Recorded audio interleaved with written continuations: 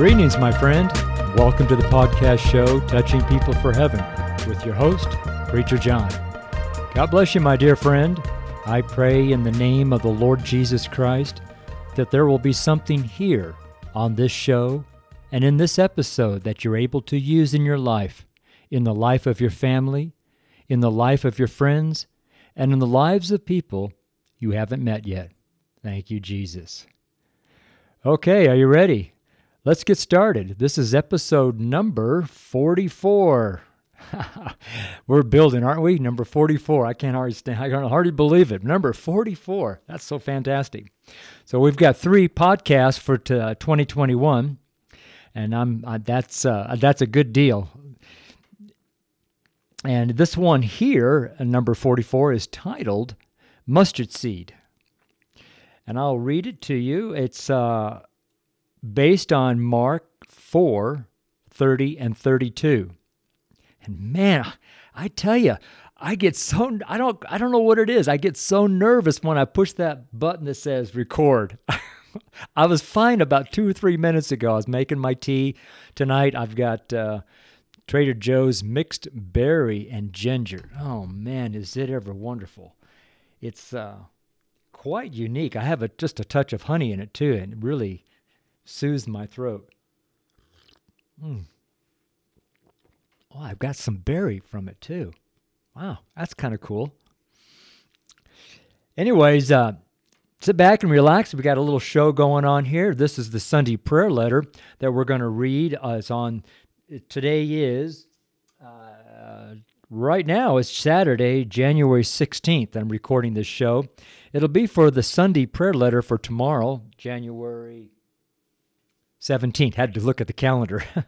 January 17th will be the date that this letter goes live.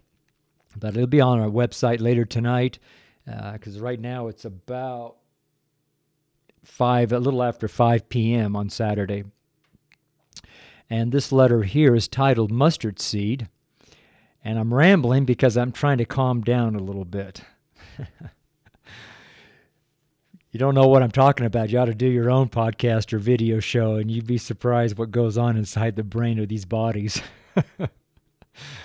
But the mustard seed is the name of the title of this letter. It's based on Mark 4, 30 through 32. And I'll read it to you in the King James Version. And he said, he being reference to Jesus Christ, the Son of the living God. And he said, whereunto shall we liken the kingdom of God? Or with what comparison shall we compare it? It is like a grain of mustard seed, which when it is sown in the earth is less than all the seeds that be in the earth. But when it is sown, it groweth up and becometh greater than all herbs, and shooteth out great branches, so that the fowls of the air may lodge under the shadow of it. Praise God. All right, greetings, my friend. Let's pray. We're going to read this letter. This letter was actually the script of this podcast. As I read the letter, I sometimes get off track. Sometimes I add a few things here and there. Sometimes I'll ad-lib a couple things, but it is primarily the Sunday prayer letter. And I would caution anyone who's trying to, let's say, listen and follow along on the letter, you will get confused, because I get confused. And I'm the one that wrote it with the power of the Holy Ghost, obviously. So it's best just to relax and just listen as I read the letter to you. And so we'll get started. We start off with the opening prayer. Lord Jesus, you are simply amazing. It seems that every time we call upon your name, there are things that happen that could be called a miracle. We love you, Lord, and so appreciate all that you are doing to prepare your bride for that beautiful day. Thank you, Holy Spirit, for your continual communion and fellowship and comfort to us. Without you, we suppose there may be no way that we could be ready for our bridegroom. We love you. In our Savior's name we pray. Amen. Isn't it odd when you think about the prayer we just prayed? Did you notice that we prayed about being a bride for a bridegroom? Have you also noticed that many people are asking questions about the end times? Also, some are asking, is this when Jesus is supposed to return? Interesting questions that many are asking. Of course, we all know that questions like these are asked when there are great tribulations going on around us and around the world, like the years 2020 and 2021. However, we just continue on our path with the Lord Jesus Christ. Amen. In our previous Sunday prayer letter, we talked about Romans 8:26, and the letter was titled Intercession for Us.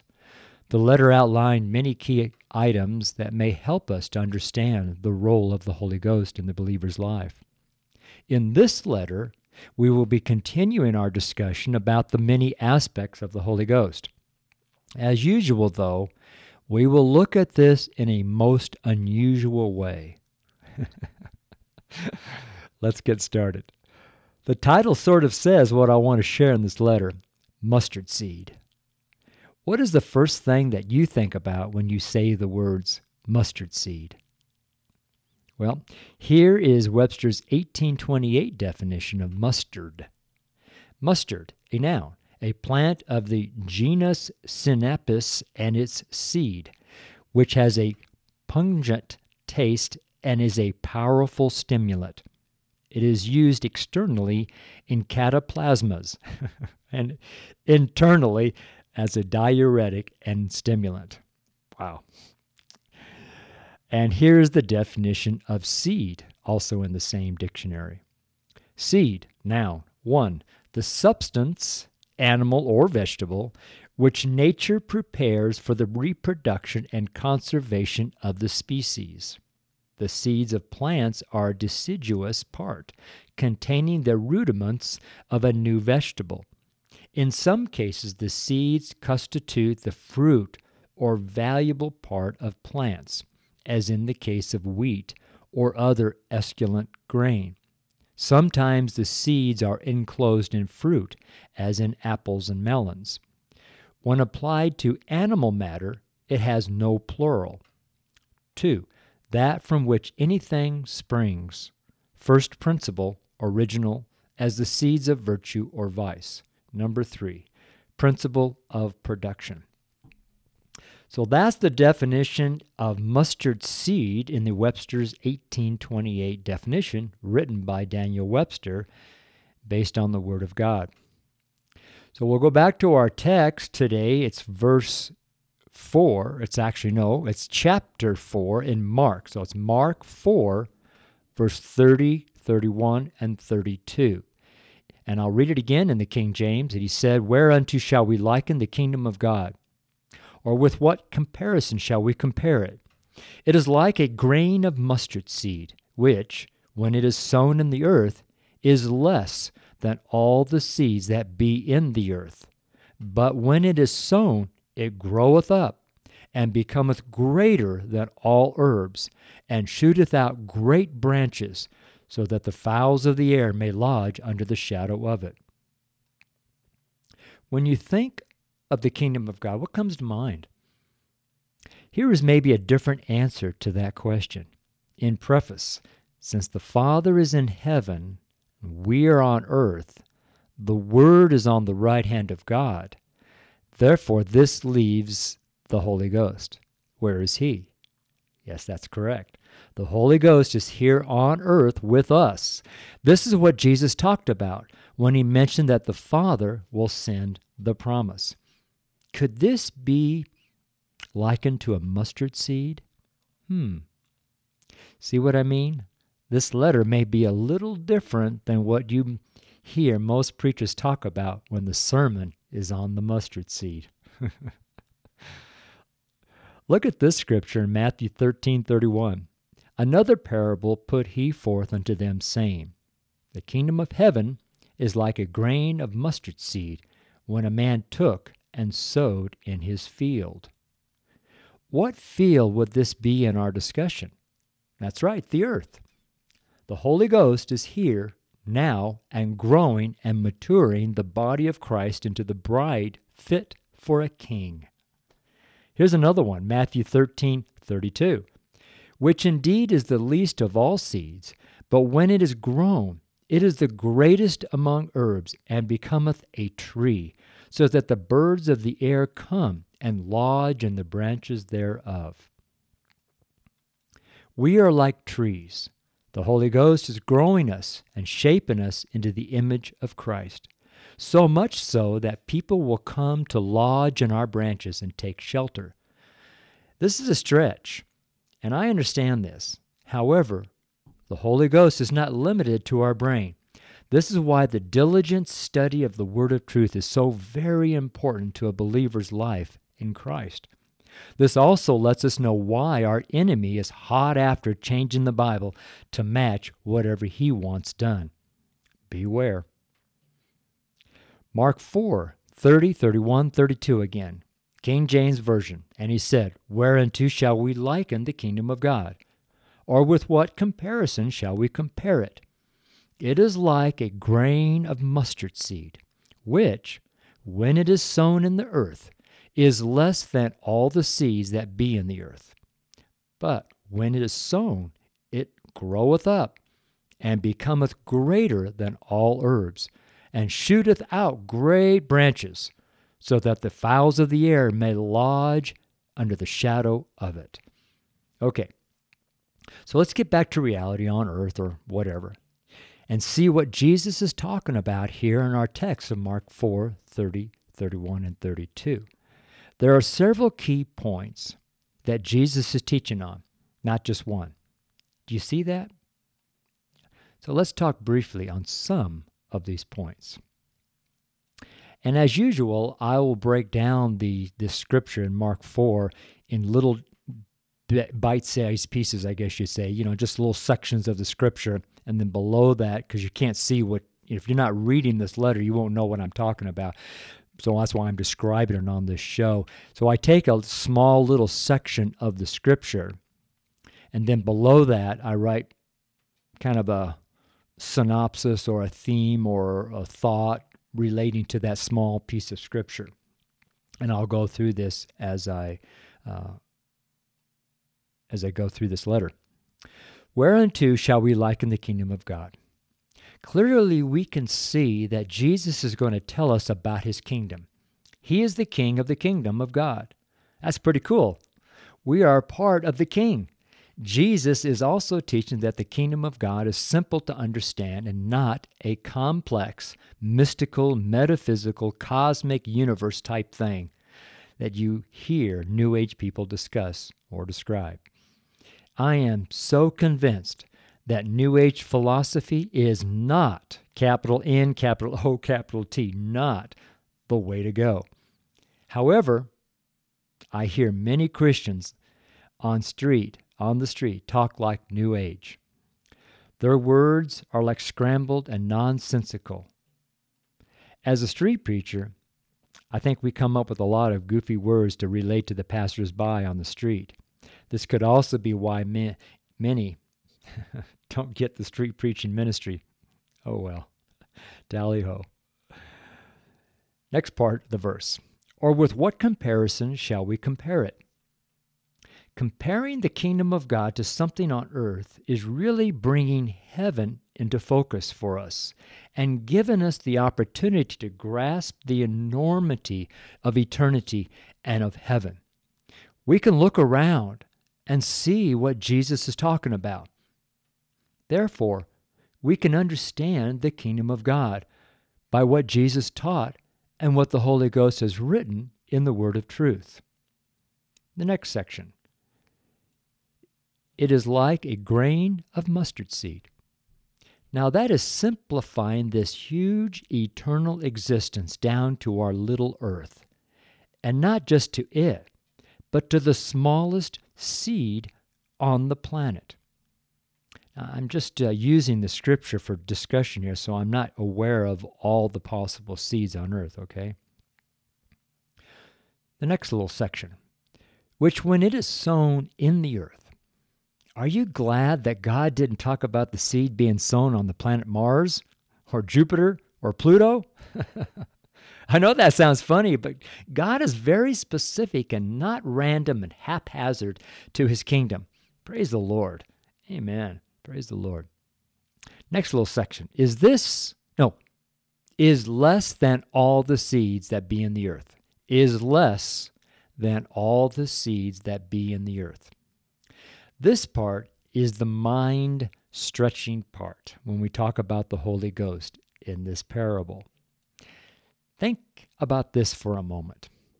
In Acts chapter 2, we see that the Holy Ghost came to one place. He didn't come to every place on earth all at once. This one place, as described in Acts chapter 1, is a small location and in an upper room, not even in the entire home. This is a small place, one place. And when they were come in, they went up into an upper room. That's Acts 1:13. And when the day of Pentecost was fully come, they were all with one accord in one place. Acts 2:1. Can you see that the Holy Ghost started in a very tiny location, and of course is now over the entire globe? That is amazing. And this is why we start with something small and build. Amen. Amen. Next little section. But when it is sown, it groweth up and becometh greater than all herbs, and shooteth out great branches, so that the fowls of the air may lodge under the shadow of it. This is why I love the Holy Ghost so very much. You can reference that in 2 Corinthians 13:14. Plus, it is also why I have such a vast amount of joy. It's because the Holy Ghost is in my life. That's reference to Acts 13:52. This is also why we all, every one of us, must build up ourselves on our most holy faith, praying in the Holy Ghost. And you can reference that in Jude 1:20. All these verses here are in the King James Bible. And you won't find them in the NIV. You won't find them in the New. You won't find them in any. You'll find them in the King James. Amen. So when we grow with the aid of the Holy Ghost, people will be able to come to us and lodge under the shadow of our life in the Spirit. This is not us being big deals and full of pride and of a haughty spirit. No. This is allowing the Holy Ghost to build our ministries so that people may come and hear the preaching and the ministry and the teaching of the gospel of Christ. If we don't grow in the spirit of truth, then our spirit may turn and seek out the God of this world to be edified by. A huge alert here. This is another example of Ezekiel 13 in modern day. Always be alert and aware of false teachers and corrupted seed. That corrupted seed just might be a devil, a wolf in sheep's attire. I don't know. Let's include here one more scripture. Mark 4:33. And with many such parables spake he the word unto them, as they were able to hear it. Do you see the words, or do you hear the words? As they were able to hear it.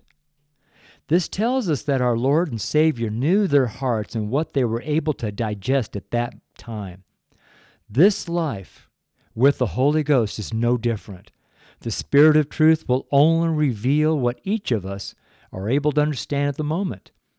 This could be another reason why Satan teaches those who will listen.